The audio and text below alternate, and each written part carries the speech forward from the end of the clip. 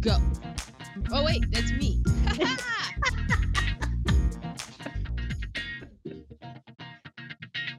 Are you ready, Christine? I'm ready. Are you ready, Ma? Yes, I am. Let's go. I wish I could do this accent. Oh, but I can. can't. Okay, go ahead. Oh, we're going down under to Australia. Doing the Adventures of Priscilla, Queen of the Desert. Oh, my God. Oh, wow, that was so good. Well, thank you. I've been practicing. So good. Well, I thought I could do an English accent, but it turns out it's an Australian. Yes, it is. It's so we really just have to good. do more Australian movies. Oh, I'd love to. Oh. When drag queen Anthony agrees to take his act on the road, he invites fellow cross dresser Adam and transsexual Bernadette to come along.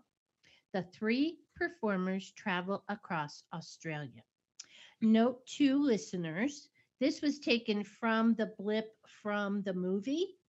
And so by saying drag queen and crossdresser, that was okay as long as you're not doing it as a slur.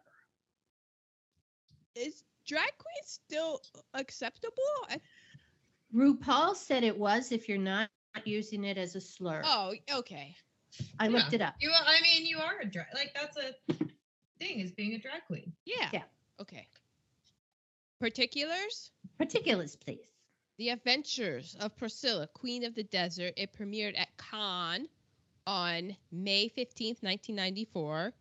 In the United States on August 10th, 1994. And in Australia on September 8th, 1994. It was written and directed by Stefan Elliott. He also wrote and directed the musical Frauds, starring Phil Collins. He also did Eye of the Beholder and Easy Virtue. It's edited by Sue Blaney, who did Easy Virtue, 13 Reasons Why, and 6 Feet Under. Music is by Guy Gross. Yeah, she's done a lot of things. Music by Guy Gross, who also did Frauds, Farscape, and A Few Best Men. And the director of photography is Brian J. Breenhenny, who also did Crawl, The Phantom, and The Other Side of Heaven. Starring Terrence Stamp as Bernadette. He was in Far From the Maddening Crowd, the 1978 Superman, The Limey, and most recently in Last Night in Soho. Hugo Weaving as Tick/Mitzi, who is Red Skull in the Captain America movies, Elrond in the Lord of the Rings movies, and Agent Smith in the Matrix movies. So kind of funny how in the 90s there was this whole thing about like, oh, if you play a gay character, then you'll never work in mainstream Hollywood again. And yet look at all those super masculine heterosexual roles that Hugo Weaving just went on to play after playing Mitzi. Guy Pearce as Adam, also Felicia. He was most recently in Mayor of Easttown. Mm-hmm. He's known for LA Confidential and Memento. And here's a nerd alert, because today is Father's Day, but this is kind of a sad nerd alert. His dad was in the Royal Air Force, and he was a test pilot. And you know what they say? There's old pilots, and there's bold pilots. And if you're a test pilot, you're a bold pilot. And sadly, he died in a flying accident when young Guy Pearce was only 8 years old. Oh my gosh, the age of the little boy in this movie. Oh, yeah. Huh. Bill Hunter as Bob. He was in Gallipoli, Strictly Ballroom, and Muriel's Wedding. Sarah Chadwick as Miriam Barber. She was in The Flying Doctors, Gross Misconduct, and Glad Rags. And Julie Cortez as Cynthia. Her only other credit in IMDb is in Mighty Morphin Power Rangers, the movie. And those are your particulars. Outstanding. Well, the movie starts with a singer performing at a club. We find out it is Anthony, also known as Tick or Mitzi. Tick calls Bernadette, also known as Ralph. No, No. no, Not no. Ralph? Bernadette. It's just Bernadette. Ralph is a dead name. Yeah.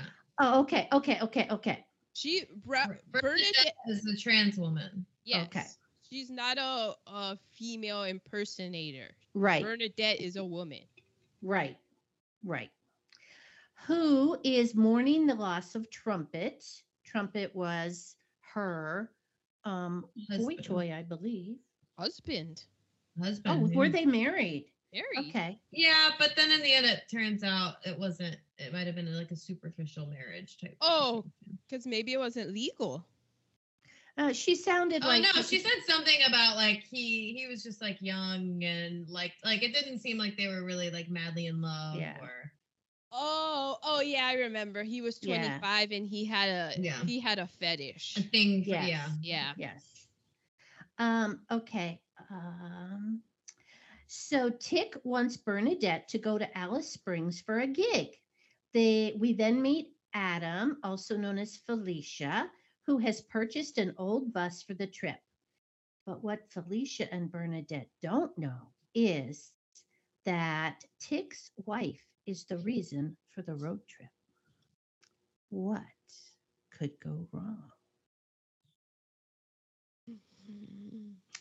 Well, some things go wrong and some things go right. So we did have people of color. We had several original Australian people. Yes. We have several Indigenous Australians, which is a made-up term for the many distinct people who lived in Australia for 50,000 years. Ooh. And it's only been in the last 200 years that they have been identified and started to self-identify as a single group. I wonder why in the last 200 years. It's just wild that that's just what colonists do. It's just, oh, all y'all are this. That's what we do with Asians. We had Asian Pacific Islander month, and it's just like, oh, all y'all Koreans, Japanese, Chinese, Indians, all the distinctly different cultures of islands that's the Pacific. Guess what? All y'all are Asian. It's wild if you think about it. Right. Asian Pacific Islander. Yeah. You were once said to be Asian Pacific Islander on some form. Yep. So yeah, we have that. We have all the indigenous, and then we have an Asian woman. Yes. And so that's our POC count. And so now we are to cast, and the Indigenous people of Australia are definitely part of cast. Yes. Oh, definitely. But Tina, do you want to take? You want me to clear the paint? You could do that, but I have one about. I kind of have a different one about Cynthia. Oh, okay. Because I had about Cynthia as well. Why don't you take Cynthia and then we'll hit up the other one. Cynthia had a great talent. Well, yeah, I mean, that's a talent. Yeah. So there's an article on out.com, and I don't have the name of the article. So I'll look that up and I'll get back to you. But it kind of talks about the fact that, I'll just read the opening. Although gay men and transgendered individuals have suffered the stigma of the heterosexual society at large, the three characters' whiteness is a fact taken for granted. Their sexual and gender orientations are what led to their pathologization, that's a word, and brutal homophobic and transphobic battles across Australia. And it's something that is always a subject brought up recently a subject brought up during Pride Month in June about just the whiteness in, like, even though you're gay or transgender, like you already have a hard go of it. But if you're white, you already have a leg up compared to Oh yeah. others. So, gay communities and cultures are defined by white men enjoying the company of other white men, seeking to their rights of marriage, equality, and social equity. So it's important to see that in this film, it's no different from other gay films that continued to marginalize other races, despite these queers facing their own stigma and shame throughout the course of their journey. But it also says that women fare no better in this film. Right. Yeah. And so Cynthia is a Filipino woman who is portrayed with negative stereotypes many white Westerns hold of Asian women. She's a mail order bride because she offers for her straight, swaggering husband sex and domesticity. Mhm. And it talks about this in one scene. She pops out ping pong balls from her vag to a crowd of drunken and crude men at a pub who each catch the balls. I mean, it's a scene. She It's has a a scene. Yeah. she has a tough man. I wrote that down just off the jump. I was like, yet another tough role for Asian women. Yeah. This Filipinos getting that straight up capital D disrespect. Yeah. Yeah. But The- this article also goes on. Oh, sorry. The lines that were written for her and the exaggerated accent Yeah. and the shrillness that they wanted in her voice, that was all very stereotypically. I guess I would have felt different if like they had taken her on the road. Like Mhm. if that had been that, and then she would have been the one to like go on the road with them, but instead they had to turn Bob into this like righteous man. Right. Well, they had to get Bob was the victim. He was a victim of this Filipino woman, and by getting her Right. out of the picture, then he could go on to be with Bernadette. Right. Yeah. I would have rather the other happened. But then it also talks about, I'm just reading this at this point. I'll have to get the name of the article. Women in Priscilla seem threatened by the presence of two men imitating women and one trans woman when they enter the town's public spaces. In a terrifying moment, we see Bernadette cut down by one thunderously butch woman who abuses them and orders the drag her to leave the bar. However, in a bizarre turn of events, we see Bernadette and the woman drinking in her drinking contest, while a raucous of straight men watch on. Where was I going with that one? Basically, I was saying like we don't like unless you fit into this specific lesbian thing. You know, like if you're a woman, if you're this kind of woman, you're not the right woman. So I don't know. It was an interesting article on that, and there's a lot of like, there was a whole other article. I mean, RuPaul's Drag Race, obviously, like RuPaul is Black, but there's like a very long history of white drag queens being favored on the show. And there's an article on Pride.com. This is from 2018. Called "These Statistics Prove Drag Race Fans Have a Preference for White Queens." And it starts by "Are Drag Race Fans Racist?" And this was in 2018, but it says of all 67 of the top half performing queens, 32 are white, 18 are Black, 12 are Latina, and 5 are Asian.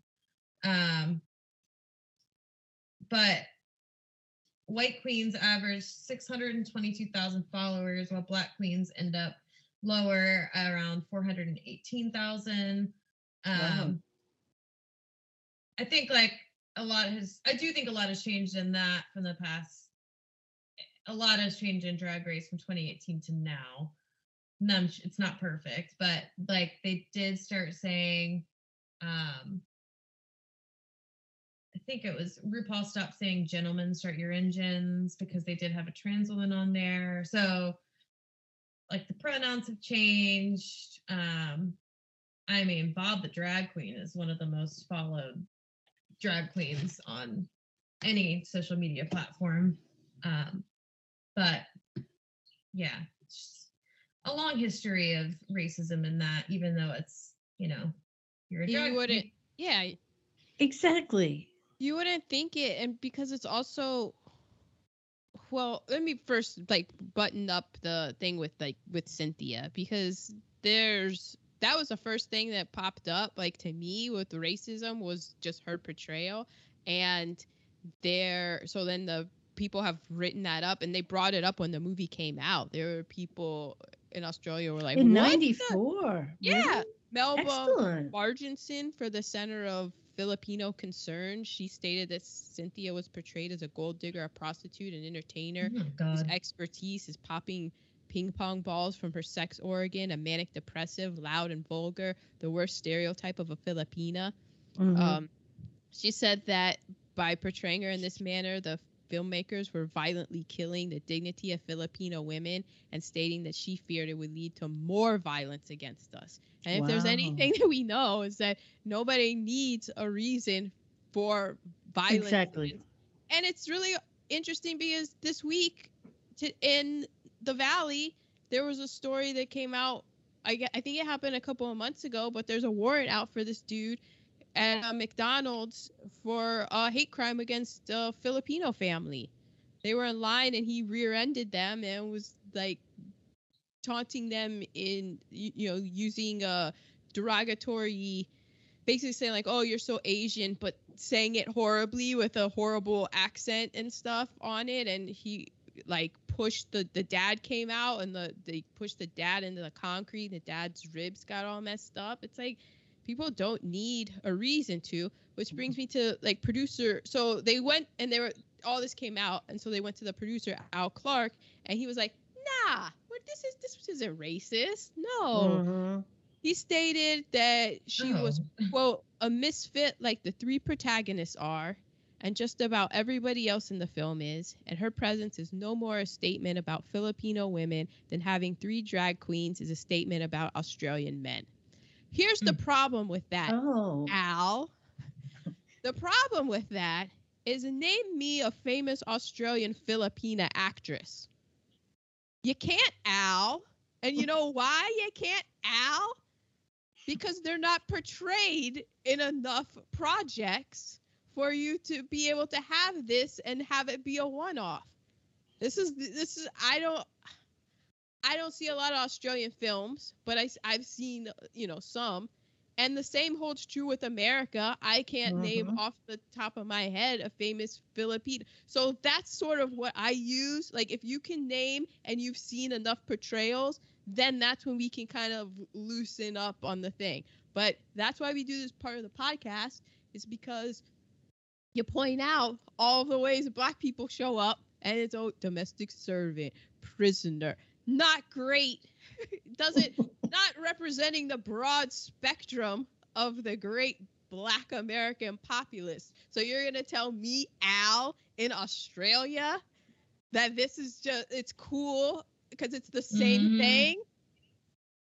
Get over it, man. Wow. Also, the article is called "The Adventures of Priscilla, Queen of the Desert: Why It Still Survives" by Nathan Smith, and it was from 2014. It goes on. It does. That was just the part that I took out. It does talk about the good part, why the film has survived and become a cult classic and things like that. Because overall, I did very much enjoy it. I did too. It begins with, for many Americans, Australian cinema will always begin and end with Crocodile Dundee series, which is the first movie I ever saw in the theaters. Is Crocodile Dundee. Yeah. That's funny. So then going on with more of the cast, they're in Australia, they're on a tour, so then they, of course, find this indigenous group of people that help them, and they get to perform with, and it's and there was this one.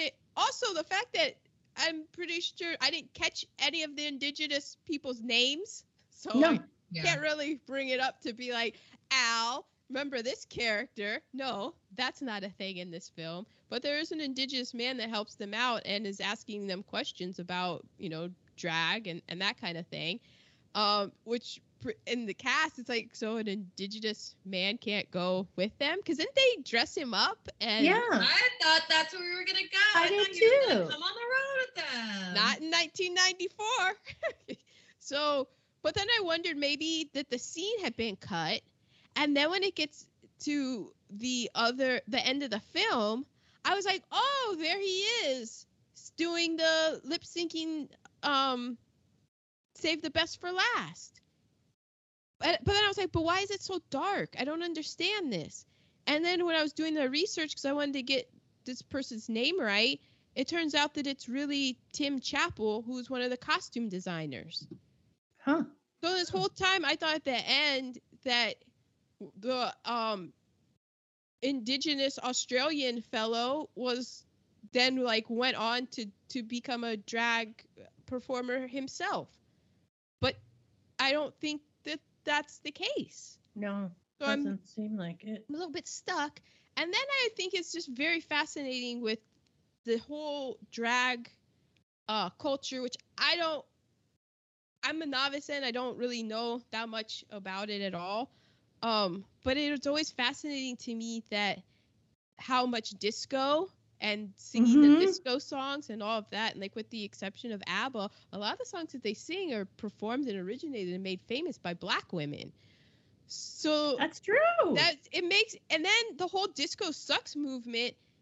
I always like to bring this up because I feel like it's not talked about very much, but that whole disco sucks movement in the 70s was very anti-Black and anti-gay.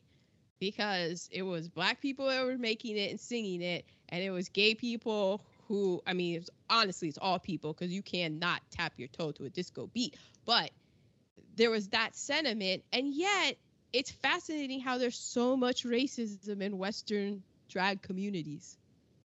It's just super prevalent. It's crazy, because there's a whole thing in there was a different article I read. Quote, Drag Race Down Under has quickly exposed a racism problem in Australian drag. And that was from March 17th, 2001. And it was a junkie article by Madhara Prakash.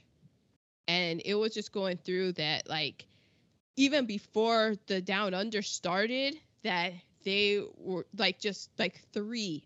This number may be off, but contestants right off the bat had blackface, had dressed up in indigenous, darkened their skin, wore a t-shirt with the indigenous flag on it, and blacked out 2 of their front teeth. Had one contestant had racist dolls and a matching racist tattoo. They're people just getting called out and stuff. And yeah, so, and I came upon that when I was trying to do recasting, because I was like, oh, let me get a non-white drag perform, and all this stuff came out about the racism in the Australian drag culture and stuff. And I was like, oh my gosh, so that is definitely a thing, and this movie does not at all showcase. No. So I was also watching, I saw a segment, there's a segment, it was by Billboard, called Spillin' the Tea. And it's with a bunch of queens that have been on Drag Race. Bob the Drag Queen's on there, Jiggly, a couple that I didn't. Aja's on there, a couple that I didn't recognize. I was trying to look up a list of who they were, but I couldn't find it before we started. They were talking about the question was posed: do drag queens have the responsibility to be politically correct? And one of them was like, absolutely. I was talking about, if we want other people to open up their space for us, then we need to do the same. And you have to be held accountable for what you say. And she was saying that The same rules apply to like comedy. If a comedian, Right. Yeah. comedians, if you can't, there's a line that you can cross. There's a line that goes too far, and there, Mhm. Yeah, so. you can say and do whatever you want. That's not the thing. Well, that's the other thing she said. She said you can say and do whatever you want, but you have to know that you have to be able to like the consequences. stand beside it. Then, yeah. Freedom of speech isn't like freedom of speech is a government sort of protect. Like you're not gonna get come and thrown in jail for saying whatever you want. Like that's what that is. It isn't. You get to say whatever you want, and there's no. Like you get to say whatever you want, and other people also get to say whatever they want. So you can go out here talking all greasy and wild out the side of your neck, and people can hold you accountable for that and say like, nah, we ain't fucking with you. Go home. And you can get mad and like, well, I could say whatever I want. And it's like, yeah, and people get to say whatever they want too, honestly, the most hilarious thing about cancel culture is I'm like, isn't that capitalism? We're just letting the market decide. So, yeah. Hey, you take the good, you take the bad. Like they said in The Facts of Life. So, Christine, more about cast? I think this fits into cast. Or I guess it could be a nerd alert. So either way, or it's in the middle. But I thought it would be a good time to talk about, to do a pronouns guide. Oh. I would love that. Yes. That'd be on my... So this is from the GLSEN website, glsen.org. They do a lot for LGBTQIA, etc. rights. So they have a guide to help anyone learn how to use people's correct pronouns. So first of all, what are pronouns? Pronouns are the words you may like others to use for you in place of your proper name. Some examples include she, her, or he, him, or gender neutral pronouns such as ze and here. I believe are the weights. Yes, ze and here. Or they, them. Some people use specific pronouns, any pronouns, or none at all. Here's an example of using they, them in a sentence. John is substituting for me today, and they are an incredible mathematician. Using singular they pronouns have been used in the English language for centuries. Really? Nothing new. Yeah. But it's not correct.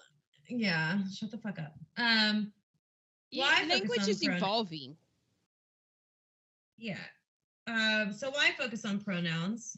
So you may notice people are sharing their pronouns in introductions, on name tags, and at the beginning of meetings. This gives everyone in the room the opportunity to self-identify instead of assuming someone's identity or which pronouns they use. Including pronouns is a first step towards respecting people's identity and creating a more welcoming space for people of all genders. How is this more inclusive? Pronouns can sometimes be a signifier for someone's gender identity, but not always. We do not want to assume people's gender identity based on expression, like example, typically shown through hairstyle, clothing, mannerisms, etc. You mean judging a book by its cover? That's another way to say it. By providing an opportunity for people to share their pronouns, you're showing that you're not assuming that their gender identity is based on their appearance. What if I don't want to share my pronouns? That's okay. Providing space and opportunity for people to share their pronouns does not mean everyone feels comfortable doing so. Mm-hmm. Some people may choose not to share for a variety of reasons. They may be questioning or using different pronouns. They don't use any pronouns, or they don't feel comfortable sharing them in that moment or space. Or they could feel fear of bullying or harassment after sharing. Mm-hmm. In the case that someone has left pronouns off the name tag or chosen not to share their pronouns, please refrain from using pronouns for that person and refer to the person by what is on their name tag, aka their name. So misgendering refers to the experience of being labeled by others as a gender other than one that a person identifies with. Because many, not all, associate their pronouns with their gender identity, using the wrong pronouns intentionally or unintentionally is a form of misgendering. If you accidentally use the wrong pronoun when identifying someone, please apologize or say thank you and immediately use the right pronoun. For example, This is Alex. She's one of my science students. You're corrected because Alex uses they, them, theirs pronouns. Sorry, they're one of my science students. Or thank you, they're one of my science students. Everyone makes mistakes. Take accountability for your mistake and continue to use the right pronoun. Right. The important thing is to be mindful of. The important thing to be mindful of is to not unload your guilty feelings on transgender, non-binary, and gender non-conforming people or expect forgiveness. They might have a strong reaction to the misuse of their pronouns and need space to recenter themselves. So I think a lot of people tend to like overcompensate when they mess up. Oh my God, I'm so sorry. Make a big deal out of it. Just say thank you and move on. And then it says make your support visible. So include pronoun under name and your name tags and introductions in groups as an opportunity for participants to make their pronouns visible. At the beginning of the semester, educators can call out students by their last name instead of their first name in case a student has not been able to change their name in the student information system or legally, and let students know that after class they can let you know what name they use if it's different than what's on the roster. At the beginning of a semester, educators can pass out 3x5 note cards to students and ask them to add their name, pronouns, and whatever information you feel is necessary to know about the student that they might not want to share out loud. Have pronouns be added to all email signatures and link the word pronouns to this guide or another reference for people to know, for people who are new to this practice. Yeah, that's what we have at work in our email. It was like optional, like just add it. And it was like, oh, no big deal. And then they have tips for gender neutral language. So practice, practice, practice. Use gender neutral pronouns such as they and Z while visualizing the person who uses them. This is especially useful to do right before you're about to see the person. I think like a good tip that I don't know if this, I don't know. I just picked it up from somebody that I worked with. I just noticed that this person would use they for anybody. Unless they know that like the person's preferred pronoun, they refer to any name that they saw as they. Oh. Rather than assuming he or she.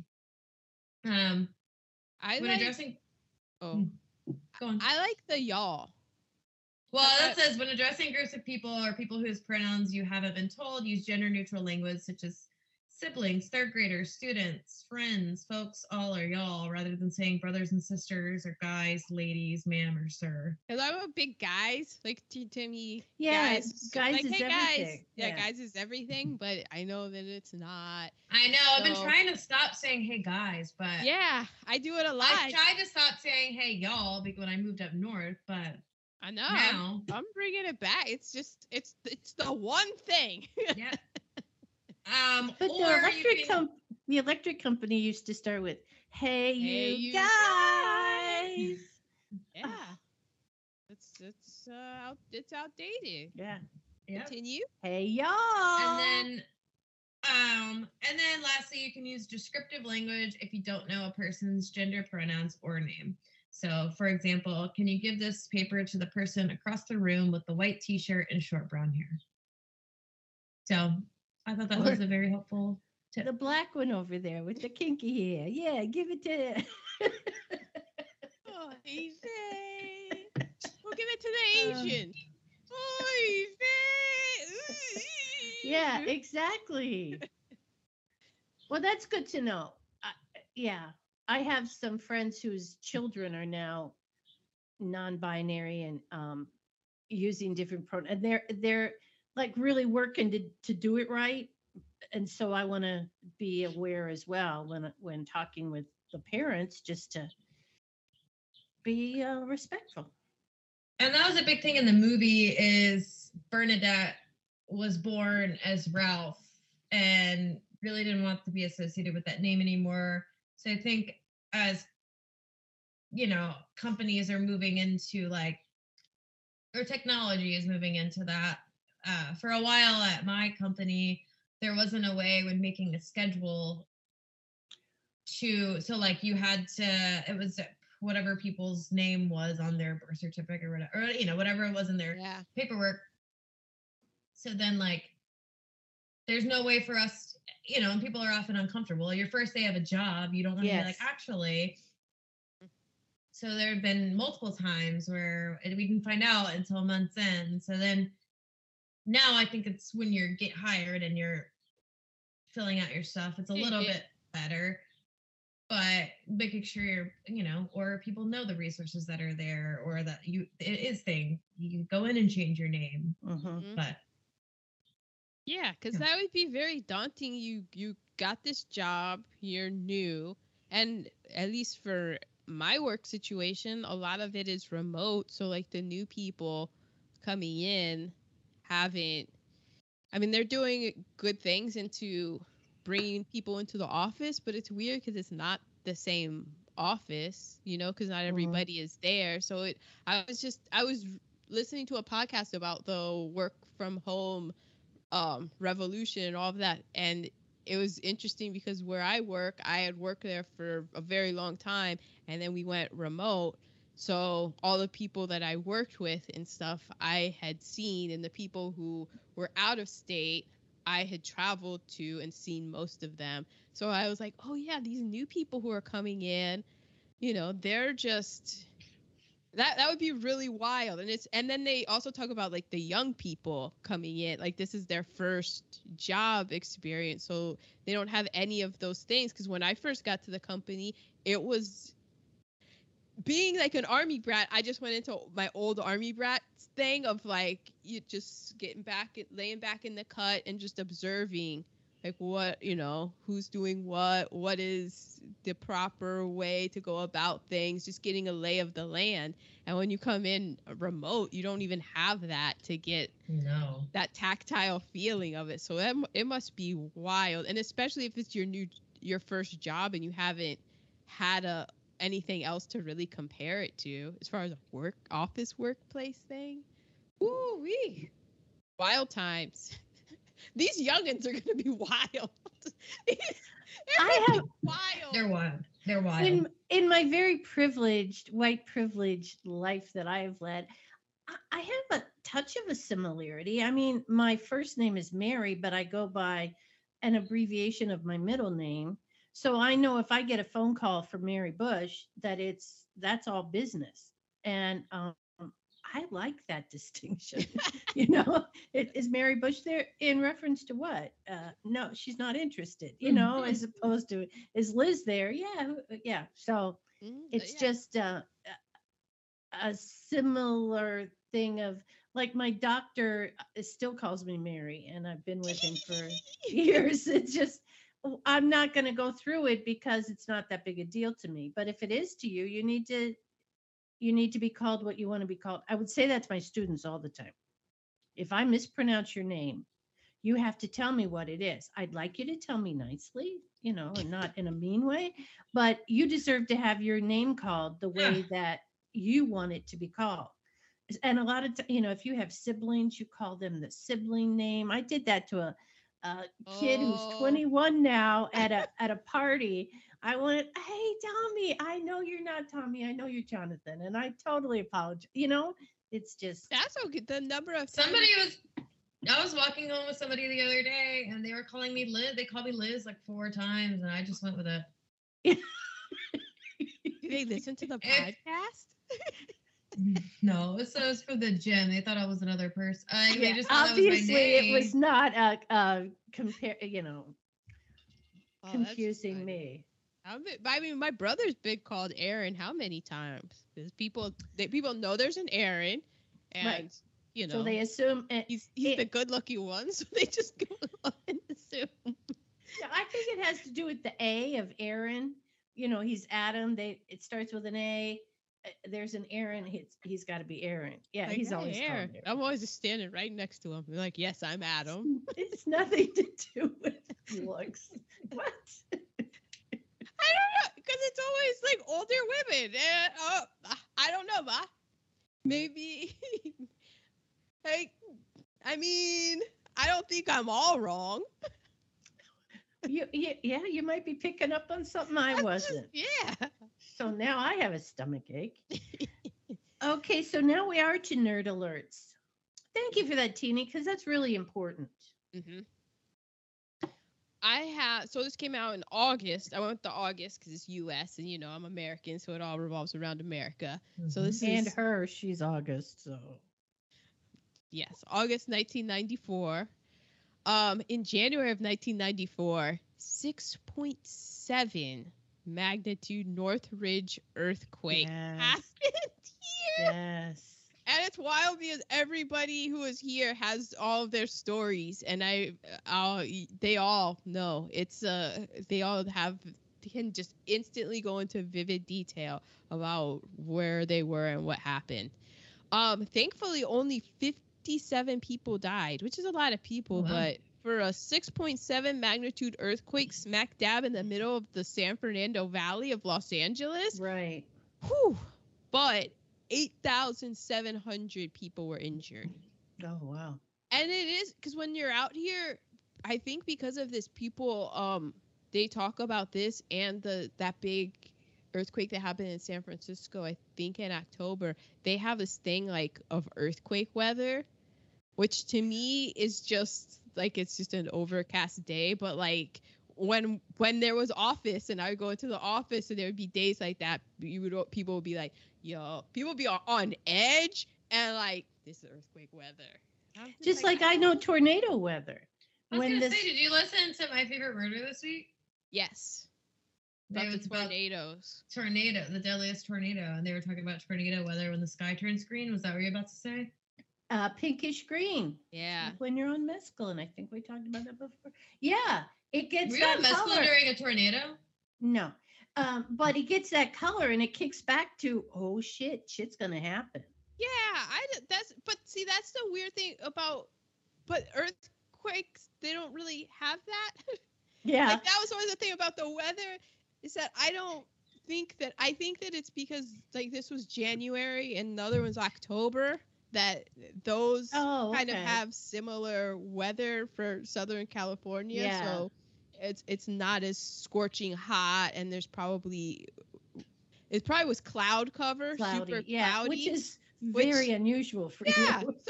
So they would be like, and it's different from June gloom, because in the June time we wake up and it's that cloudy, but it has a name. It's June gloom, and this would be in January, and the other like in October. So I don't think that earthquakes have to do with weather, but I could be mistaken. Like, it's all interconnected, babe. But you know what? It is, because you know what? Thanks, Ma. You're right. It is all interconnected.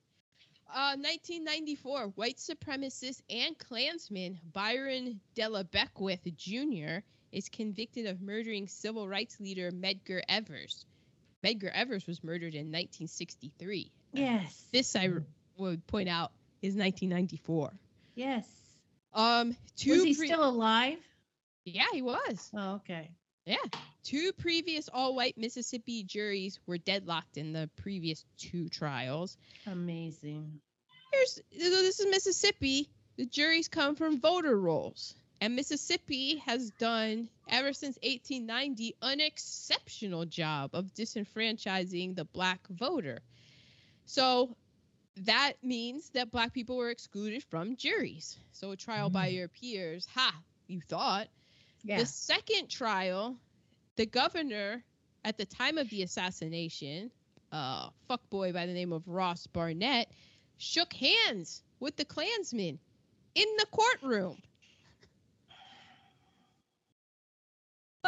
So in 1994, it was the trial, and it was all because of Marley Evans, who was the widow of Medgar Evers. I had Evans, and that's a mistype. It's Evers. Yeah. Marley Evers, she went on to become the 3rd woman to chair the NAACP. She never stopped. She was like, I'm going to get this justice, because it should be pointed out that Medgar Evers was shot in the back in his driveway in front of his wife and kids coming home. And she never stopped. She did the true crime thing before it was like true crime. She went and found the minute little technicality that just broke the case open. You know, she found the bullshit of the bullshit that they were up to. And it was her. So hats off to her, and they got that fucker. Also, he was out there at rallies and whatnot bragging about it. just the whole time, just bragging about it. So, got his ass. Kurt Cobain took himself out the game in '94. Or did he? I think he Hot take. did. That is a hot take, but I think he did. He might have. He was a sad boy. Yeah. Under the cover of war, Hutu extremists launched their plan to destroy the entire Tutsi population, and thus began the 100 days of the Rwandan genocide. Oh. And we said would never happen again, but it did. It did, and it will again. I'm sorry, but it will. Turn the other way for 100 days. Mm-hmm. It was black people killing black people. It's their problem, you know? He said no genocide ever again, but it's the caste caveat, you know? No white people. No white people killing people of color. Well, that's still going to happen. No, that's still, it's more no, I guess white on white. We're getting into horrible territory. You know, I'm sticking with the original. They said never again, and I'm moving on. The quicksand, it's getting me. South Africa holds its first fully multiracial elections, and Nelson Mandela wins and is sworn in, and they get a new flag, and that's the flag that we all know now. The first genetically modified food is deemed safe for human consumption. It was a tomato. Oh, wow. And it was genetically modified to improve the shelf life, increase fungal resistance, and it was had a slightly increased viscosity. And didn't taste like a tomato at all. Well, but this is but they were like, it's safe, you can eat it, and it's like, but no, thank you. Is it? Yeah, no. But we're all eating it because not me. You're not eating. Well, I'm not eating tomatoes either. But genetically modified food, we're all eating it. Because nobody's really labeling it, I think. And none of us are fucked up. No, we're all not fine. One of us. Yeah. And then we have Nicole Brown Simpson and Ronald Goldman are killed by O.J. Simpson. And that is not a hot take. Wow. Hey, I was gonna say we're killed by a black man because I wanted it to be a swipe at OJ because he was like, I'm not black, I'm OJ. But then I was like, nah, man, you're gonna stand on this and you're gonna own it. I'm not.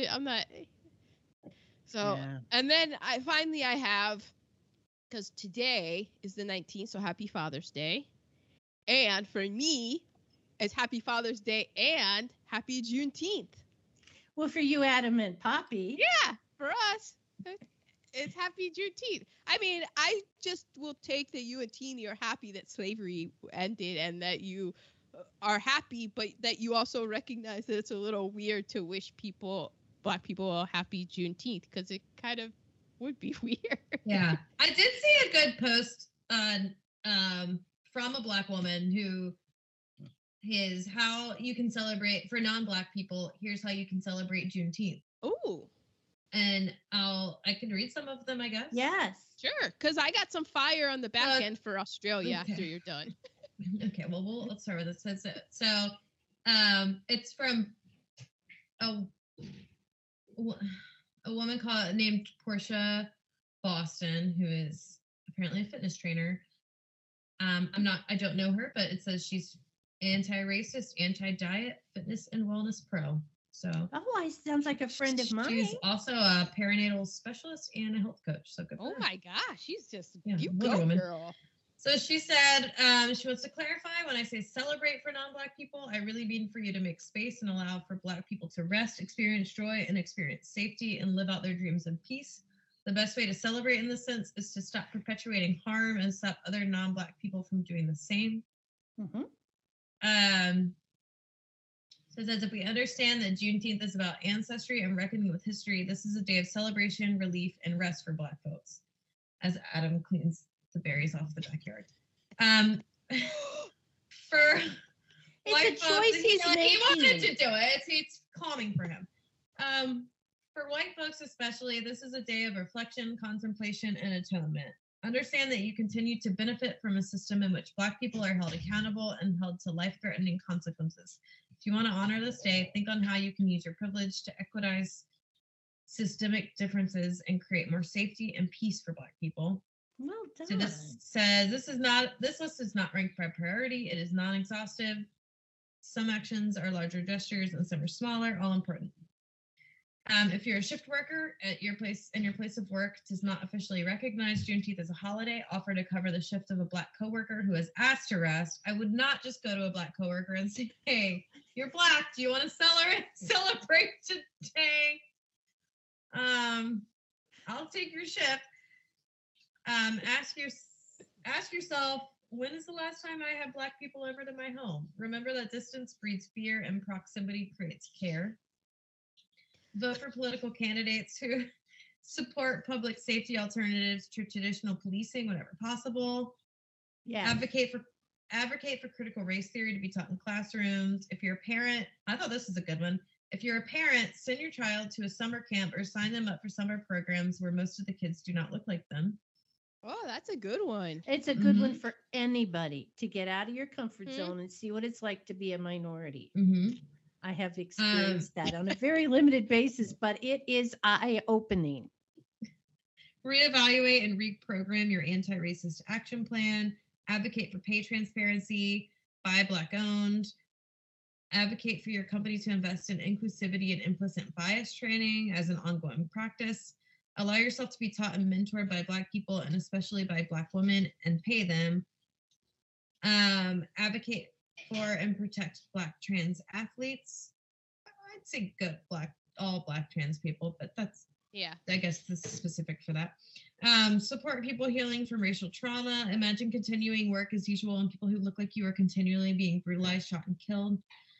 Understand reparations and advocate for them. Be patient with deadlines. Have that conversation. Yeah, that one. Choose to invest in media stories and narratives where Black people experience joy. Stop micromanaging places of color. Be abundantly clear about your values and beliefs on social platforms and with your loved ones, particularly with loved ones who ultimately perpetuate harm. Well done. That was good. Yes. Nice. Happy Juneteenth, and there's this article by Thalia Anthony and Stephen Gray called, quote, "Was there slavery in Australia? Yes, period. It shouldn't even be up for debate." What a great title. So according to this article, slavery in Australia, it wasn't like the American South. But according to Article 1 of the United Nations Convention, it says, quote, "Slavery is the status or condition of a person over whom any or all of the powers attaching to the right of ownership are exercised." So in Australia, it had been pretty much illegal since 1833, but in 1891, there was still the traffic of Aboriginal labor. Both children and adults had descended into slavery conditions.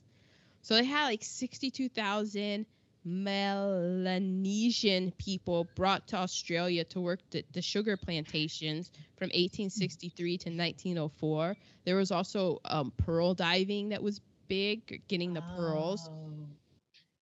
So while it was officially off of the books, it was sanctioned by law, though. It was written in that they had to inspect working conditions and workers, but they didn't have to enforce any sort of payment or working conditions. So people would just come in, see like, yeah, you're not paying these people, but they wouldn't have to enforce that you had to pay the people. So in 1918, there was an ordinance that allowed for the recruitment of indigenous workers, and it basically legalized non-payment of wages. 1918. And like people in Australia have been talking about it, what's happening with the indigenous Australians and not getting paid in their labor and all of this. They were talking about it in the 30s, in the 40s, in the 50s, and they're still talking about it today. And in 2020, the Prime Minister of Australia, Scott Morrison, he actually fixed his lips to say, quote, "There was no slavery in Australia." Oh, wow. So to this day, there's still indigenous Australians who are like, we kept this country afloat during the Great Right. Depression. We basically built this country because you didn't pay us our wages. Like, you just did all this sort of fancy stuff.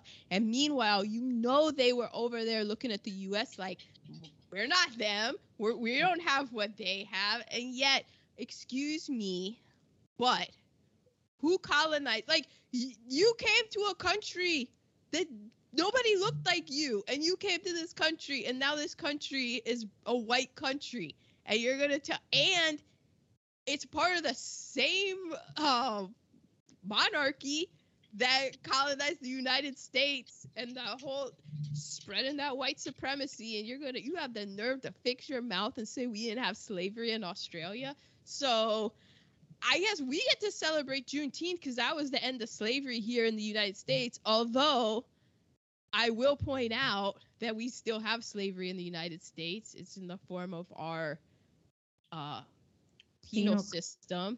And I think that it is a big reason behind the abortion thing, because there's going to be a lot of unwanted children. If people can't get abortion safely, there's going to be a lot of unwanted children, and they're playing the numbers. And if you're an unwanted child, like, I'm not saying you're automatically going to end up doing a life of crime, but we have this whole system set up and a privatized criminal, prison system. Those beds need to be filled. Who's going to fill those beds?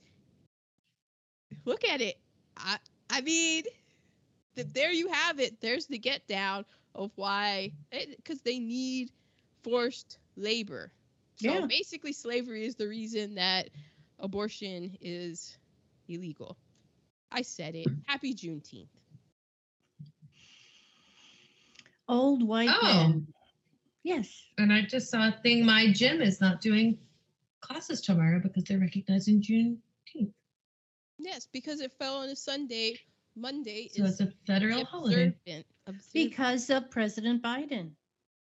Mm-hmm. President Biden made. So I'm sorry to, yes, good for him, but I'm sorry to pivot into this, but did you guys see the video of him falling off of his bike? I didn't. I saw a still picture. It's pretty funny. I mean, he's an old man on a bike. Because it's not a fall. His foot got stuck in the pedal. But it's on Cape Henlopen he was in Delaware. I was like, oh, I ran that. I run there. We're at the beach. He was around Rehoboth, yes. Yeah. And just as a disclaimer, my family has a very Christine married into it because she has the same sense of humor where people falling down is like the funniest thing that my family has ever It wasn't a bad fall, okay? Yeah. Well, that's good because bad falls are even funnier. The more blood, the better for my family. So, the top films: number 5 was Speed, number 4 was The Mask, number 3 was True Lies, number 2 was Forrest Gump, and the number 1 film of 1994, box office wise, was The Lion King. 1994 is one of the all-time best. Weird move, yeah.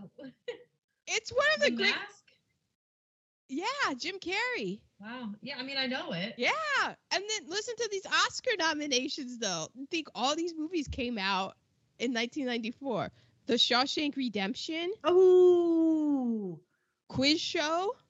Oh. Pulp Fiction. Oh, my God. I actually like Pulp Fiction. I know. 4 Weddings and a Funeral. Mm-hmm. And the best picture for that year, according to the Academy Awards, was Forrest Gump. I was gonna say Forrest Gump. Yeah. Mm-hmm. So it's just so many movies came out in 1994. I remember Adam fell asleep during Lion King. He also fell asleep in Apollo 13. He fell asleep in 11. I just cried my eyes out in The Lion King. Just sobbing. Oh. So we're to negative reheatables. And after listening to you two, there are a lot more than I had down. I have gay bashing, because that's never okay. And I have, wouldn't it have been nice if there could have been real drag queens in the film? Yeah, if the main lead roles weren't played by 3 Oh, God, I'm glad you looked that up because I didn't. Well, I just assumed they were not. I don't know because, it's all Well, you fluid. don't It's a know, fluid right. situation, but all three of them have had spouses who were women. So I don't know where they are on the bi or whatever scale, but like Terrence Stamp was known as a very heterosexual man. And you know what? Bernadette and I have a lot in common. A lot in common. More on that later. Other negatives? The only negative I wrote down is that I've never seen Mamma Mia. I've never seen Mamma Mia either. Well, yeah, because I mean, we went to the movies. Poppy would not have gone to see Mamma Mia. I have seen it. I like And- Gabba. And I've seen Mamma Mia too. Well, I think those came out after I had left the nest. Yeah. I have the whole like shockingness thing of the movie is it's supposed to be a shock that Tick is married, and it's supposed to be a shock that Tick has a son, and that just doesn't. Doesn't, like there's nothing. It's funny because the movie makes it like it's this shock reveal thing, and in 2022 you're just like, that's what's shocking about this. Right. I heard Alice Springs, and I immediately thought of the chicken dish at the Outback Steakhouse, which made me laugh because, gosh, can you imagine being an Australian person and going to Outback Steakhouse? It's just like, it's got to be a cultural appropriation type thing. But since I saw something just recently on Facebook that said, this is food from the Outback. This is food from the restaurant. It was a bloomin' onion, and it was like some onion rings on something. It was like, no, this is not Australian cuisine. But it's white on white crime. So yeah, that's true. I do enjoy. And I do love that bloomin' onion. I know. I do too. And the sauce. When they get the surf, the actual food is not good. Oh, I enjoy me the Victoria. Oh, last time we went to Outback, we were like, oh God, this is terrible. I mean, and then you get a lobster tail. I'm not gonna stand by it and say like the Victoria fillet next to Mastro's steak by any means, but when you don't want to cook and you just want to get a steak, it's not bad. It's not bad. It's not bad. But so Alice Springs, and then I looked it up, and like sure enough, Alice Springs is right smack dab in the middle of Australia. And that is some rough territory. I knew where I had heard of Coober Pedy. Really? Because there's this show on Netflix called Instant Hotel. And highly recommend. It's so fun. It's like, I guess in Australia, maybe they call Airbnbs instant hotels. So it's like 8 duos. Some of them are like couples or mother and daughter or whatever. And they each stay in each other's instant hotel for a night, and they rank it on like the price, the location, the attraction. It's like 4 weddings. Yeah, it is. It's 4 weddings for Airbnbs. It's so fun. It's a good, easy thing to watch. Yeah, highly recommend. But one of them had an instant hotel in Coober Pedy. Man, it's so like Alice Springs is a settlement that was called Stewart, and it was renamed Alice Springs in 1933. That's how just recent. And I'm fascinated by Australia because it seems like all the cities are on the coast, and then it's this vast land, and then you have Alice Springs right in the middle, and then it gets me to my next bad reheatable. I put the Outback because anytime you watch any show about the most dangerous creatures in the world, everything is from Australia, and I'm terrified of Australia. I know. Adam won't go. Adam is a smart young man. I want to go, but I want to go to the cities, and even then, I'm kind of very nervous about like, well, what are cities in Australia? Right. Do those creatures know not to cross that line that says city limits? I don't think so. Just everything is just Well, it's not like you poisonous see and deadly. poisonous snakes in New York City. No, you don't. But like you do in Los Angeles. You call it rattlesnakes. True. Oh yeah. But like downtown Los Angeles has rattlesnakes? Probably not downtown Los Angeles, but given that they gotta go somewhere, and I mean, we got mountain lions. They're in those hills. Mountain lions be out here. That's a thing. You can put your little dog out here if you want to, but that is a known thing. So it's kind of, I'm like, man, the Outback seems like LA on steroids. Oh my God, yes. Woo. Okay, how about this one? I guess I should say a trigger warning, just an alert, because it's about Adam's story when he was little with his uncle. Now, are we supposed to take that as that that's actually what happened, or that that's just the story that he was telling, and when we're watching the movie, we're like, oh, he's just saying that that's what happened? Yeah, I couldn't remember. I couldn't tell. I didn't know if that was like Adam. No, I mean like Adam Felicia. Oh, okay. Yeah, I couldn't tell if that's like the story he made up in his mind to protect himself. Yeah, it's a story he would have made up in his mind, but also he's got that I don't see how it realistically could have happened like that, but I fear that was the story that he tells, because then it's funny, but that I think that like I think he really went through the trauma. Yeah. And he's like made up that story. Whether or not he actually remembers it that way. But to protect his little brain. Yeah, I hope he's protecting his little brain.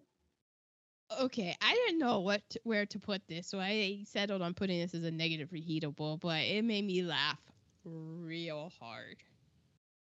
The Abbaturd, and how it's still a nugget. How did it still stay intact? Please, Aaron. Did he get it like? Did he get some Can we just sort leave of? it? Can we just leave it? Then he had it around his neck in the next scene as on a necklace. I was just laughing so. Oh, and then so then when they were talking about old queens raising kids, and they went to Queen Elizabeth, and they were like, "Oh, Charles," and then they just threw Edward under the bus, and everybody I know in 2022 was yelling, "It's Andrew!" It's not Edward. I started to write down Edward, and I went, "No, it's Andrew. He's the one that trips them up. He's what ends the monarchy." Exactly. And then finally, my last negative reheatable. It was Tick, and I forget who else he was saying who he impersonated, and he mentioned Gary Glitter, and that might be in one of the all-time worst reheatables, because this came out in 94, and in 99 Gary Glitter was jailed for child porn. Oh. And in 2006 then he got out, then he went to like Vietnam and was living, and then in 2006 in Vietnam they were like, "Yo, what are you doing?" And then he got caught up in convictions for child sex abuse in Vietnam.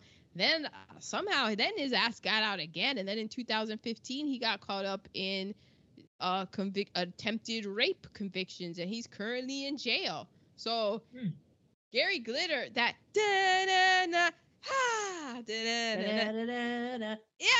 really hear that too much in the old stadiums anymore. Used to be a staple, but old Gary Glitter had himself a problem with the children's. Oh,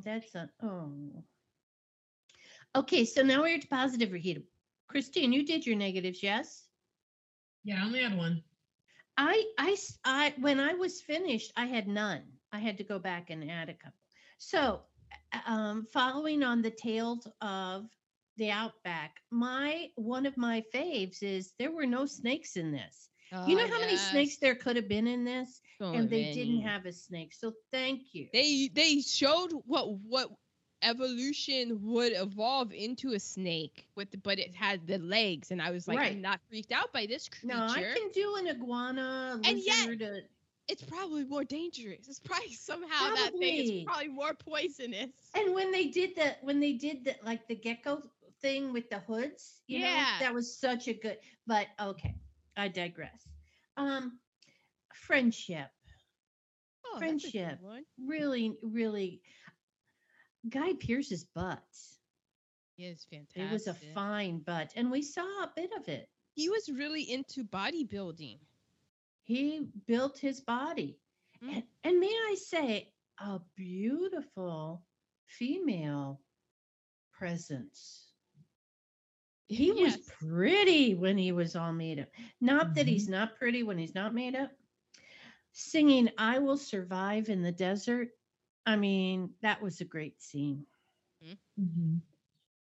And then the scenes where Guy Pearce is on the top of the bus. Oh, those the are my wind- favorite. The wind Oh. was blowing. Oh yeah. It's worth great. it just to see that. It's just so Yeah, I beautiful. agree. I agree. So those were some of my positives. I have something left over for MVP. I wrote the flip flop dress. I have that as well. Do you have the See? tasty Love titty it. on it? It's a runner up for my No, I didn't look at the tasty titty on The it. tasty titty on it is that it costs $7 to make. $7 Mm-hmm. to make They went that. to Old Navy for those. They went to flip-flops. Old Navy and bought the flip flops. Oh, I loved it. It was great. Oh, And that's part of drag, is being able to create all these costumes out Exactly. of what you have. exactly. The scenes with I just wrote the scenes with the drag against the desert background were all very good. Oh yes. ABBA. Yeah. There was a guy in the club, one of the clubs they were wearing a Tar Heels hat. Did you see that? Oh no, I missed it. Oh my gosh. Oh Yeah, good one cat. of the club scenes, there was a guy wearing a Tar Heels hat. Which Jeannie, I'm sorry, but it just dawned on me. So right now I went to the beach yesterday to celebrate my Juneteenth, and there I stepped in tar on my heel, and it's oh my currently- god. it's huge, and it's in my freezer. But because I was gonna, and it just all came together right now, and my mind is exploding. So I'm like, there's tar on that heel. It's a tar heel. So, but it's in the freezer because I'm hoping to salvage my flip flops. That's why they were called the Tar Heels. They couldn't be pushed back. Drink. You good, Mac? Drink. The zebra lingerie. Although I don't know if it was zebra or That Cynthia had. yeah. That was her. That actress brought that. Julie. I believe her Really? name was Julie Cortez. And they called it a cat suit, but it was zebra stripe. She it was zebra. provided that. Yeah. And the zipper was already there. She provided.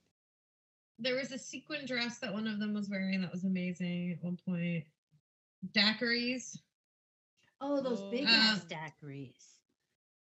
And then just the mind, like, the fact that kids are taught to be hateful.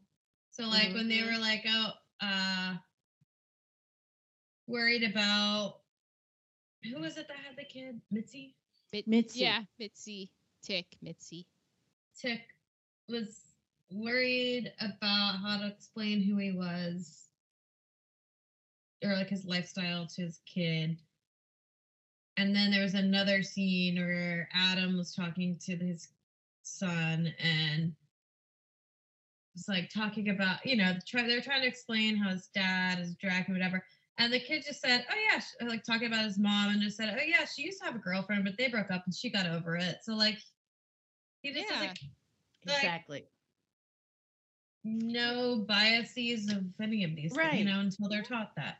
Right. Exactly. Because because you come into I think there's like a whole bunch of stuff, and then you have it as a kid, and then as you get older, the society and all of that kind of takes all of the just like the awareness and your attachment to the world, and then it just replaces it with all this bullshit.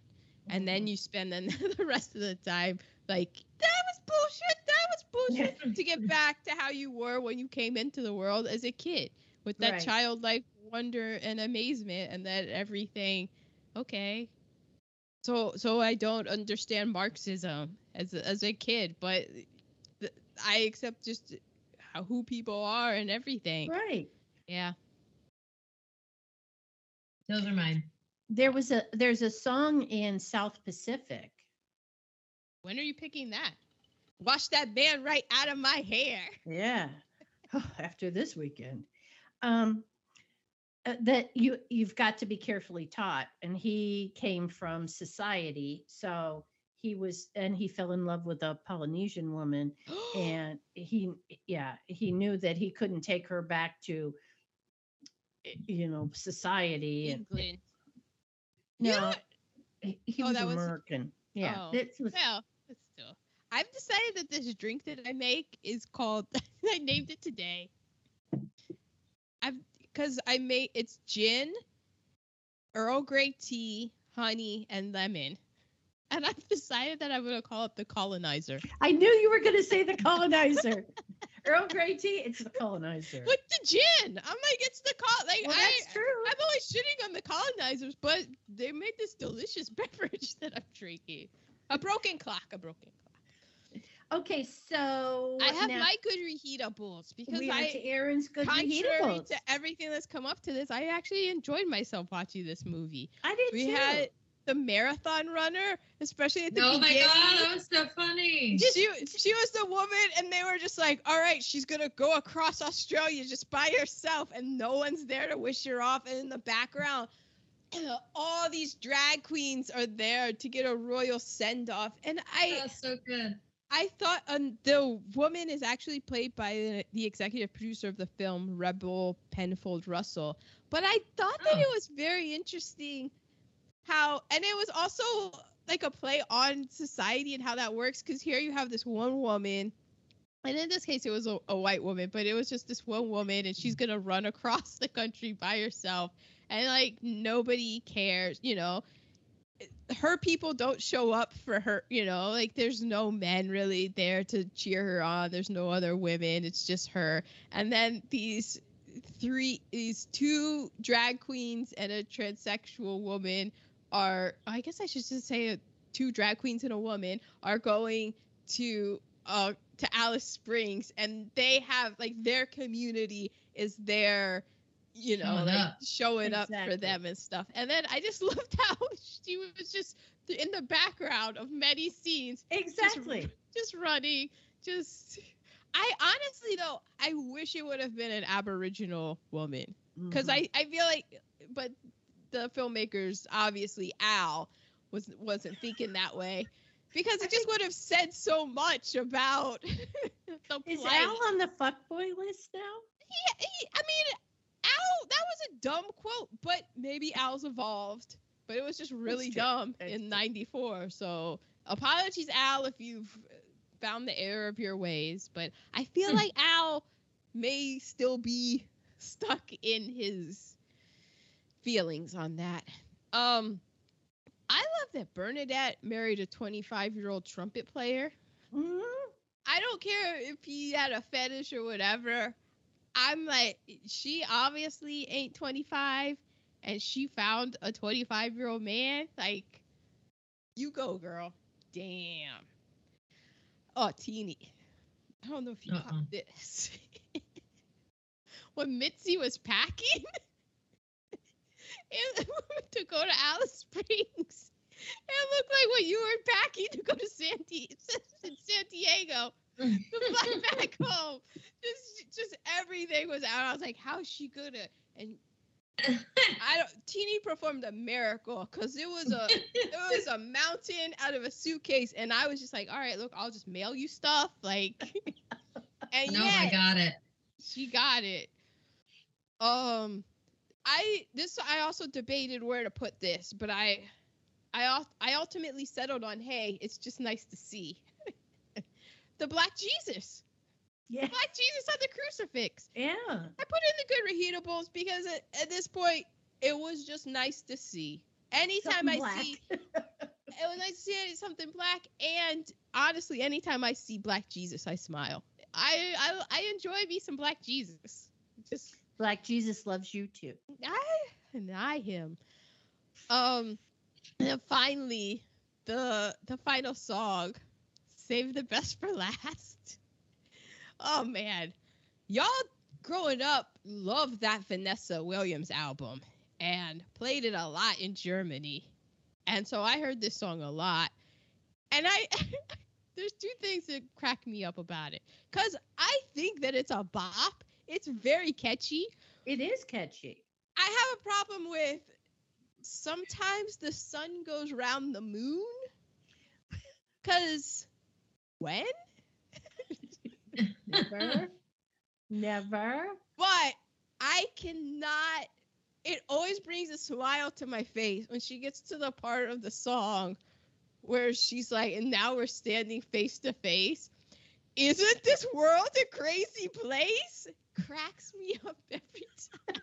I just love the way she said, isn't this world a crazy place? Oh, I love it. It's just, it's funny. It cracks me up. So I enjoyed this film, like the desert, all of that, the costumes. I'm just pointing out what needs to be pointed out, and like we can enjoy this film, but also point out the flaws of its white supremacy. Which is what we do pretty much every week. So now we are to quotes. A cock in a frock on a rock. Yeah. I mean, that's got to be the quote of the movie. I don't know, because Bernadette's is, here's hoping they have a decent cocktail bar. Oh, that is true. I think we just crashed a party. And Bernadette, see, I really associated with Bernadette. These days, gentlemen are an endangered species. Yeah. Other quotes. There are. It's not fair. I spent half my life and all my savings trying to find a selfless husband, and he goes and dies on me. Mm-hmm. Yeah. You want a good wife? You be a good husband. That was from Cynthia. Oh, that's a good one. Some days you just shouldn't get out of bed. It's from Bob. I had this. Well, don't let it drag you down. Let it toughen you up. I only learned to fight because I had to. Mm-hmm. Oh, yeah, that was good with Bernadette. Mm-hmm. Oh, I forgot. Sorry, my negative would be like violence to trans women, or actually all trans people, because there was violence to trans, like attempted violence. So that's a big one. Right. Can't keep a good bitch down.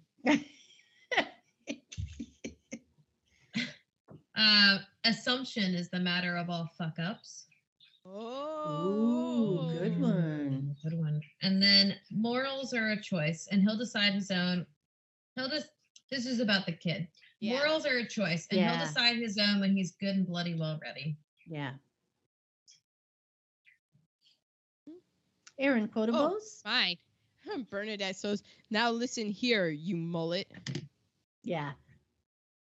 And I really like when they get lost somewhere. He goes, oh, Felicia, where the fuck are we?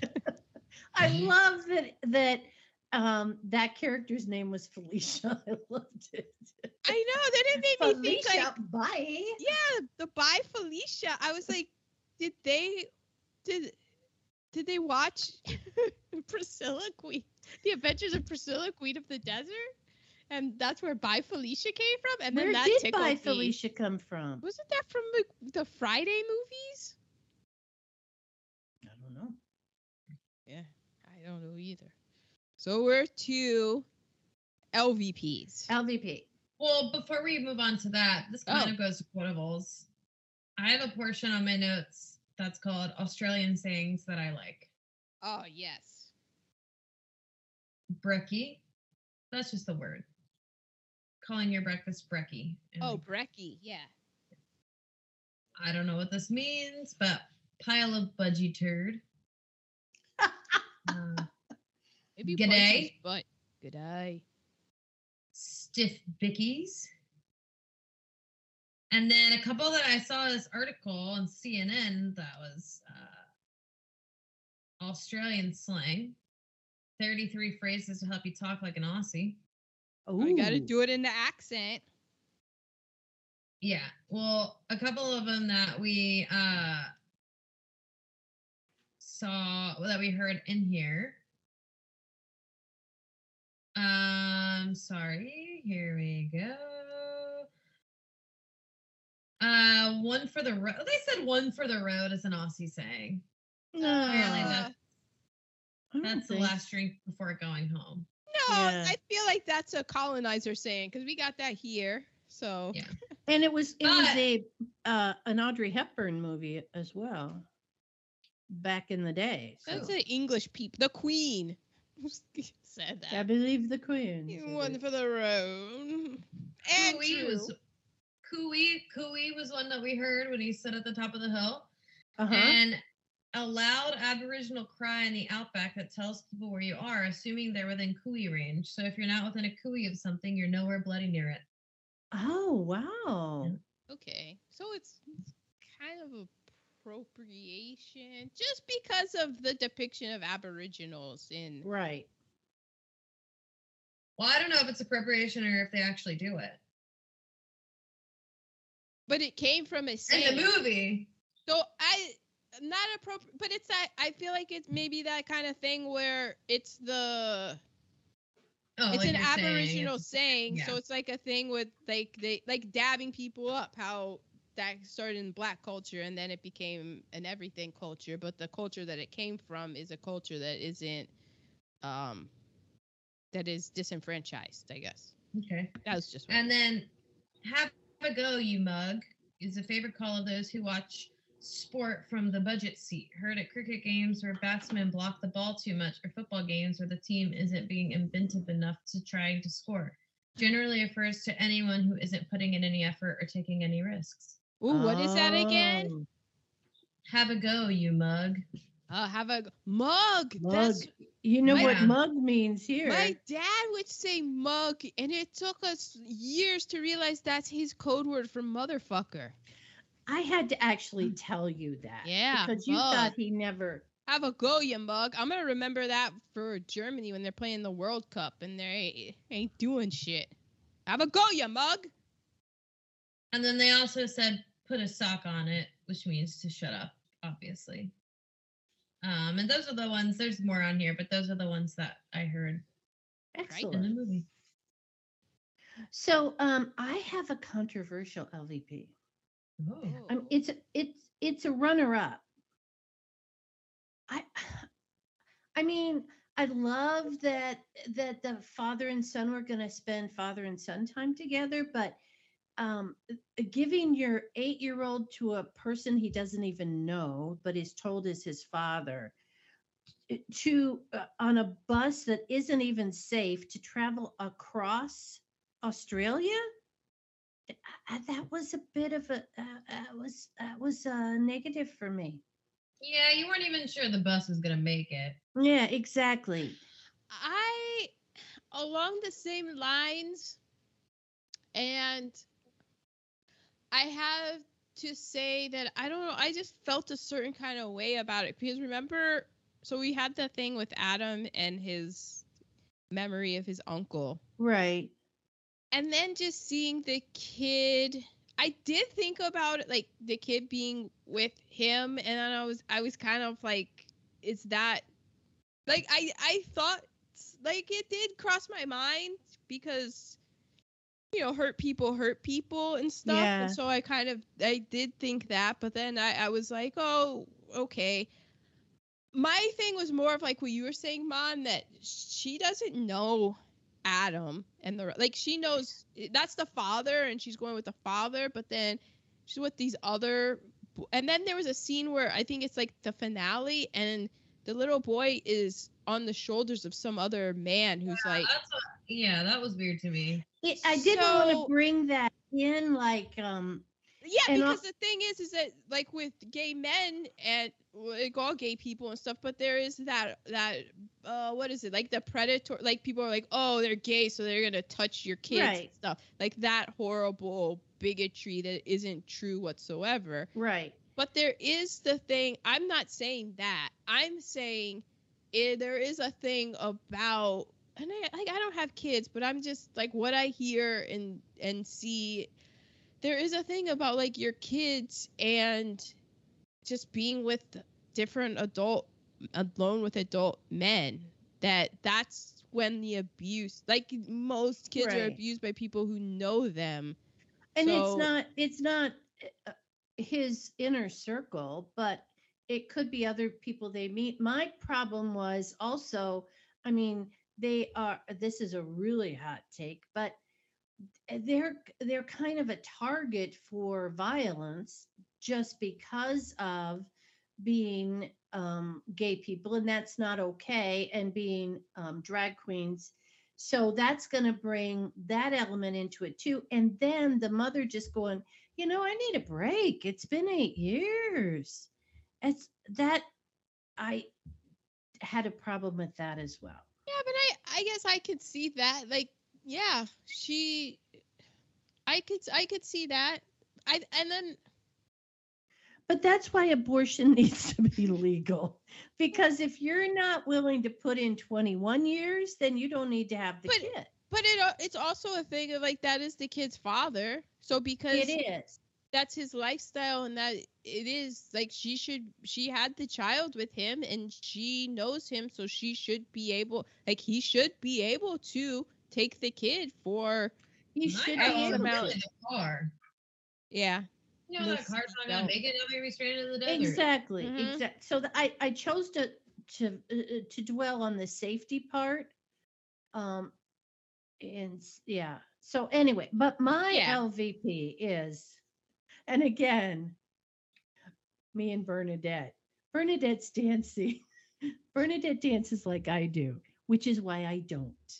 Bernadette looked like um, Master P on the first episode of Dancing with the Stars, stomping around, not on the beat, and just putting your feet somewhere because that's what you're supposed to do.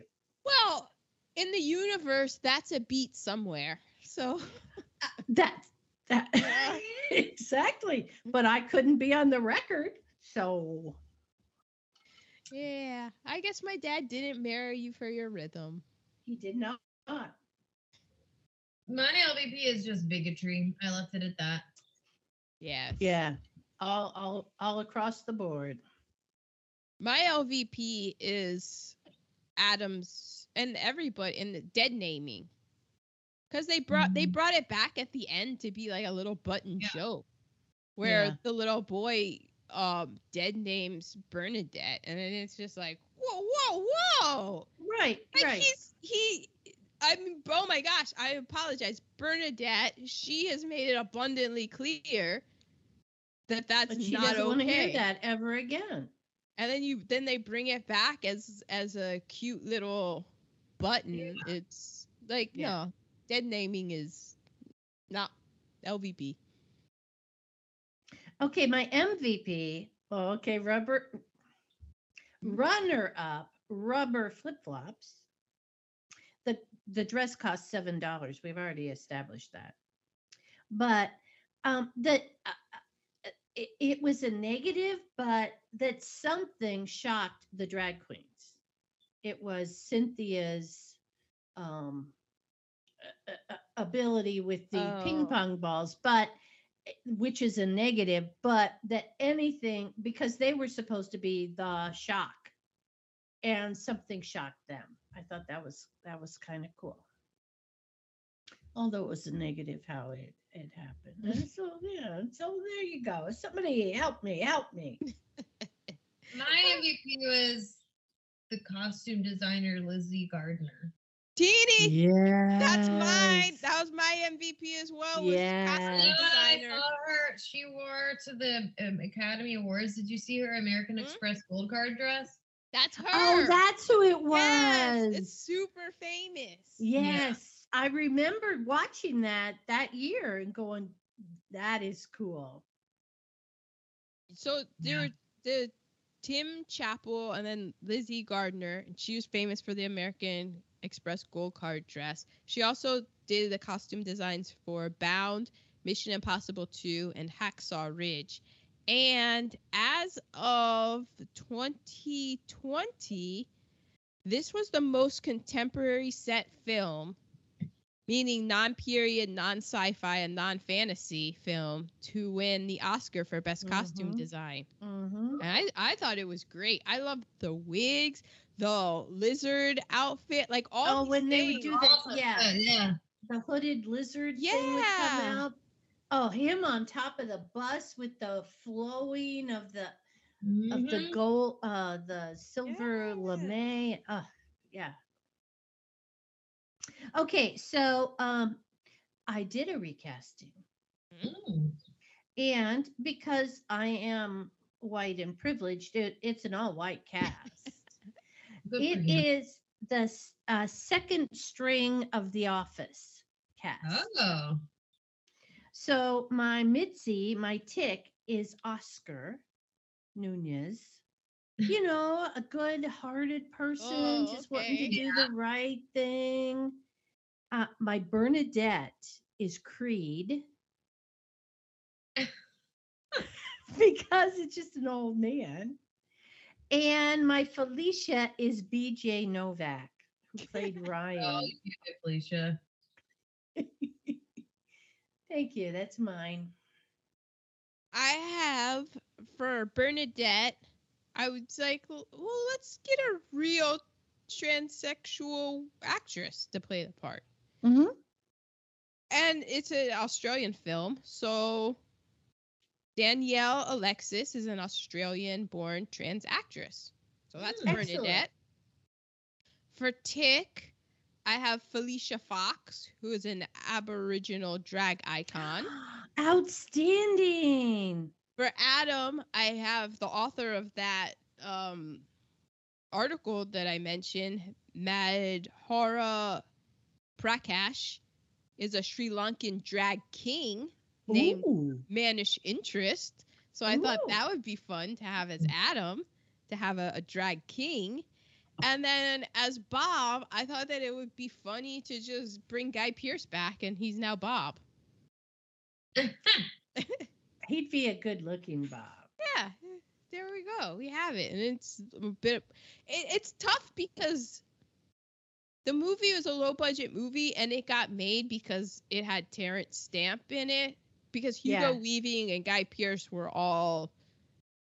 This was one of their first credits. Yeah, very young. Yeah. I mean, Terrence Stamp had been around for a while, so that's why. But it just sucks because none of these actors are representative of the community that they're portraying. So it would be fun to remake it with actually. Exactly. And like because apparently that's such a thing in Australia. Australia, get your shit together. I'm throwing stones being an American and all, but that's part of it. Of just the different, like, just not just white Australian drag performers. Like, let's show a little bit more of what Australia is. Agreed. So now we are to our tasties. And the Academy Award, as we said, went to the best costume designer. Tim Curry turned down the role of Mitzi. Interesting. I think he'd already done it, done the thing. And so Priscilla the Bus, and I love that it was named after Priscilla the Bus, was in the opening ceremonies of the Sydney Olympics. Mm-hmm. But the American networks chose to cut around Priscilla and not show her. But she can be seen on the back. Is that homophobia of like, or is that like, oh, that's an Australian movie and Americans don't know it? Because it was like a cult hit in. Yeah, I don't know. I mean, I knew about it as a 14-year-old that reads Entertainment Weekly. I knew about Priscilla, Queen of the Desert. Well, you did absorb Entertainment Weekly. Being Bernadette, for other people considered to play Bernadette. Yes. David Bowie, who I could see as Felicia. Yeah. John Cleese, I could see him being Bernadette. And then they brought up Tony Curtis only because he had done drag for Some Like It Hot. You know. Yeah, he was close to being in it. Really? Yeah. He would have been great. He would have been great. But the Some Like It Hot was kind of like laughing at them dressing in drag and using it to their purposes instead of being like embracing the drag queenness of it. Yeah. Tick, they considered Rupert Everett and Colin Firth. Oh yeah, but they didn't. Rupert Everett didn't get along with whoever, like somebody else was cast, and I think Colin Firth, he was just like, hold on, I don't know. I have to end up playing the staircase guy. So Exactly. So I have that John Hurt was also considered, and John Hurt was in Heaven's Gate, right? That was John Hurt, or am I? Yeah, that was John Hurt, right? Elephant Man. Yeah. Okay. Continue on with your saying. You're right. It was John Hurt. I chose not to use him because I didn't know that people would know who John Hurt was. I will look him up. When the son does a dialogue or a song, and it's a charade. Yeah. Oh yeah, Lindy Chamberlain. Maybe the dingo ate your baby. Like that's a household name in Australia. Yeah. Kind of like how everybody in America knows Lorena Bobbitt if you're of a certain age. Exactly. So Lindy Chamberlain, a household name. Her and her husband were convicted in 1980 of the death of their daughter, Azaria, and that's where they claim that the dingo took the baby. Maybe the dingo ate my baby. Maybe just like maybe the owl did it. But they were then exonerated years later because they felt like maybe the dingo did eat your baby. And Meryl Streep is in a movie about it. Like she plays Lindy. And I mean, come on, Elaine Bennett did it great. Maybe the dingo ate your baby. I apologize to the Chamberlains because that's so rude. I apologize to Azaria because I haven't delved in enough to know about Lindy Chamberlain or whatever. So I apologize to the baby. I do too. Teeny, can you do it with your accent? Because you do it so good. Oh, I can't do it on command. It'll have to come organically. Exactly. Baby. I think we did a pretty good job of it, though. Oh, wow. I might be from, you're giving me Cockney. Yeah, that was more Cockney, it was. Yeah. It's very Angela Lansbury doing something on Broadway. You compared me to Angela Lansbury on Broadway. Thank you very much. Yeah, doing some sort of accent. Some shit. Okay, other people's tasties. The only one I have, when in the end where it ended with the kid getting on the bus, I just kept thinking, this is like RuPaul had a Netflix show that got canceled called AJ and the Queen. Yes. And apparently it said that show was inspired where this just like misfit kid ends up as a runaway. RuPaul's on a down and out and traveling across the country in an RV, and a bad kid ends up on the bus with him. Yeah. And it says that that show was inspired by Priscilla, Queen of the Desert, and Touched by an Angel. Greenlight it. I'll watch it. Wonder why I got canceled. I did watch it. It's cute. I have that Stephen Elliott, the director, is uncredited as the doorman. That the scenes were shot on the bus, and that the crew is hiding under clothes and other props because it's such a small area. Yeah, exactly. There in 2006, there was a musical, Priscilla, Queen of the Desert, and it ended up on Broadway, so it's been all over the world. I looked it up. To travel from Sydney to Alice Springs is a 29-hour car drive. Oh, God. 29 hours. And it just seems like you just look at the Australian map and it just, I don't know, like, at least in the U.S. you got Kansas City. You got some cities in between. You got Oklahoma City. Like, there are like cities and stuff, but damn.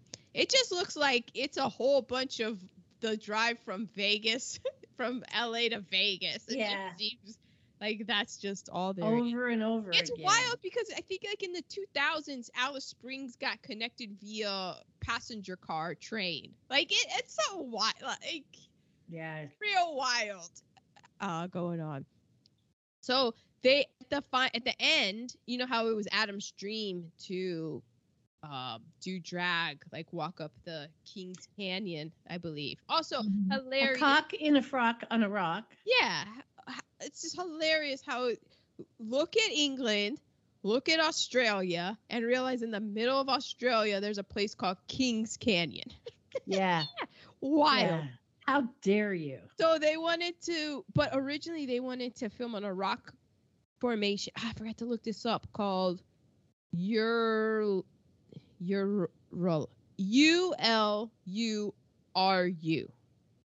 and it's also known as Ayers Rock. But that ULURU, I'm sorry, it's my what is it? Uluru. Thank you. My eyes and brain completely like panicked at that.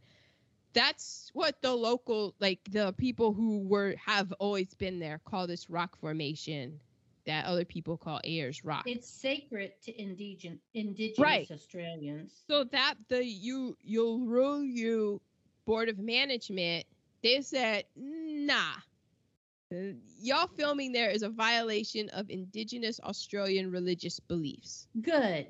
All right? Good. No. And then that's why they rewrote it for King's Canyon, which I'm sure has another name. That's it. And there's all kinds of creatures that are there. Gosh. Oh my gosh. So this is part of what is referred to as the Australian glitter cycle of the 90s of films. You had 1992 Strictly Ballroom. You had Muriel's Wedding. And, quote, those, quote, celebrate Australian popular culture and are characterized by excess and seek to represent a different representation of Australian identity than more conservative cinematic counterparts. Protagonists within these films reject cultural restrictions and offer a more fluid representation of gender and sexuality. Notice what I didn't say, though. That's cast. Yeah. Because it's all gender and sexuality from a white lens. The film To Wong Foo, Thanks for Everything, Julie Newmar. Yeah, that was my number 2 pick last week. Right? It's not a ripoff, nor is it a remake of this. Exactly. They were filming this, and then they heard about the Julie Newmar movie, and so it was already in production when Priscilla was released. So it's neither a remake nor anything. It's just one of those anomalies where both of the films were being made at the same time. Yeah. And Julie, I believe the cast is Patrick Swayze, John Leguizamo, and Wesley Snipes. So correct. It's interesting how it is diverse, but yet it is 3. I would say heterosexual men, but you don't know. But just from what we have been led to believe. Yeah, exactly, in the role. So it's interesting, and that would be an interesting one to do again, to revisit. let's see. The director got the idea after he saw a plume of feathers in a drag headdress at the Sydney Mardi Gras parade fall off and tumble down the road like tumbleweed in a Sergio Leone western. So Yeah, because there's that one shot of the white the white plume in that desert rocks. it's just like the desert rocks. It was just beautiful. The fabulousness of it. At the end of the film, it says shown in Dragorama in select theaters, and that is that in some theaters there was a mirror ball and colored lighting during the finale. Disco. And those are the tasty titties that I have for this. I did enjoy it. The cinematography was outstanding. I did read that Hugo Weaving. He didn't realize somebody had said, "Don't make him pretty." In other words, make him ugly. And he hadn't seen any of the dailies. No, you're thinking of Terrence Stamp. Oh, so, is it? Okay. Yeah, Terrence Stamp. He in order to play Bernadette, he just imagined that he was this most beautiful woman ever. He did an amazing job. I thought he was really good. And so but then the director, and this I think is kind of problematic because the director told the director of photography, make him look unattractive. Yeah.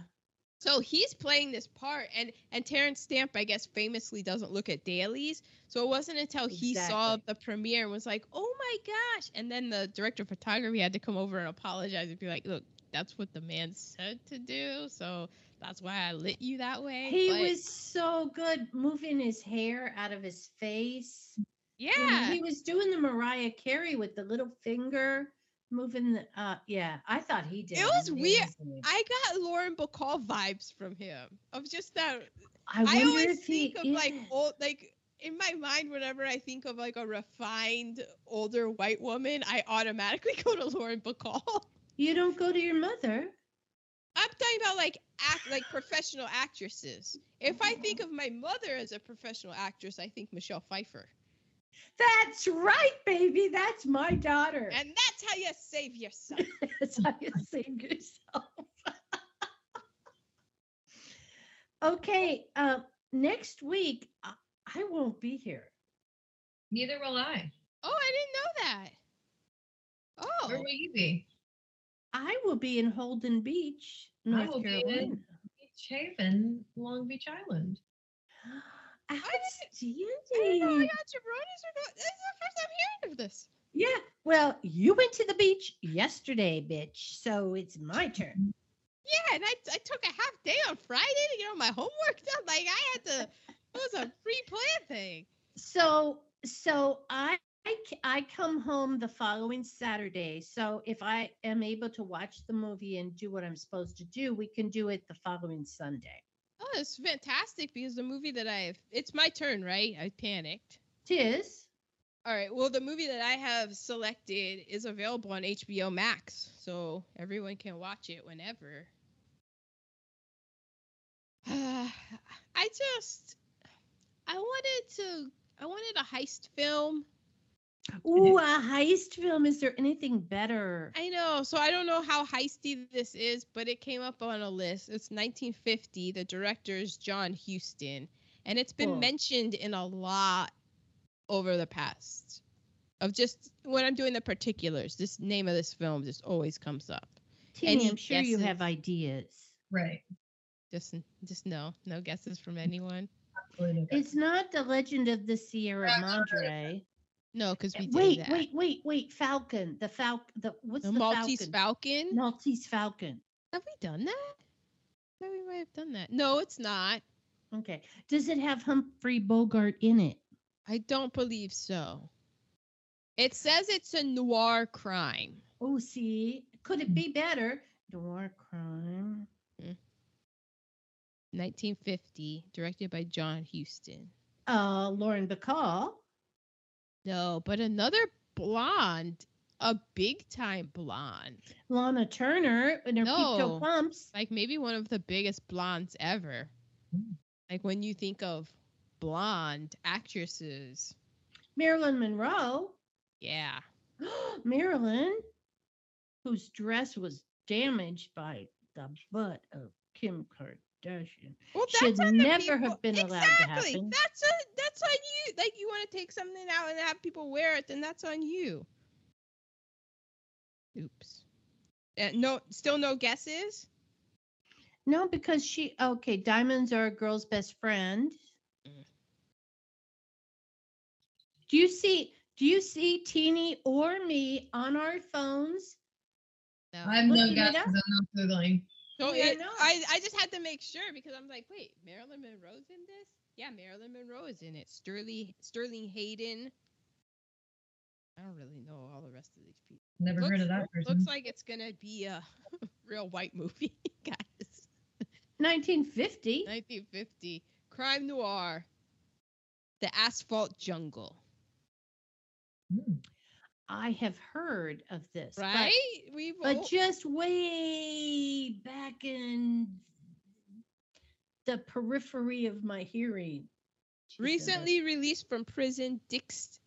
His name is Dix Handley. Dix Handley concocts a plan to steal $1 million in jewels. Oh. Who is Dix?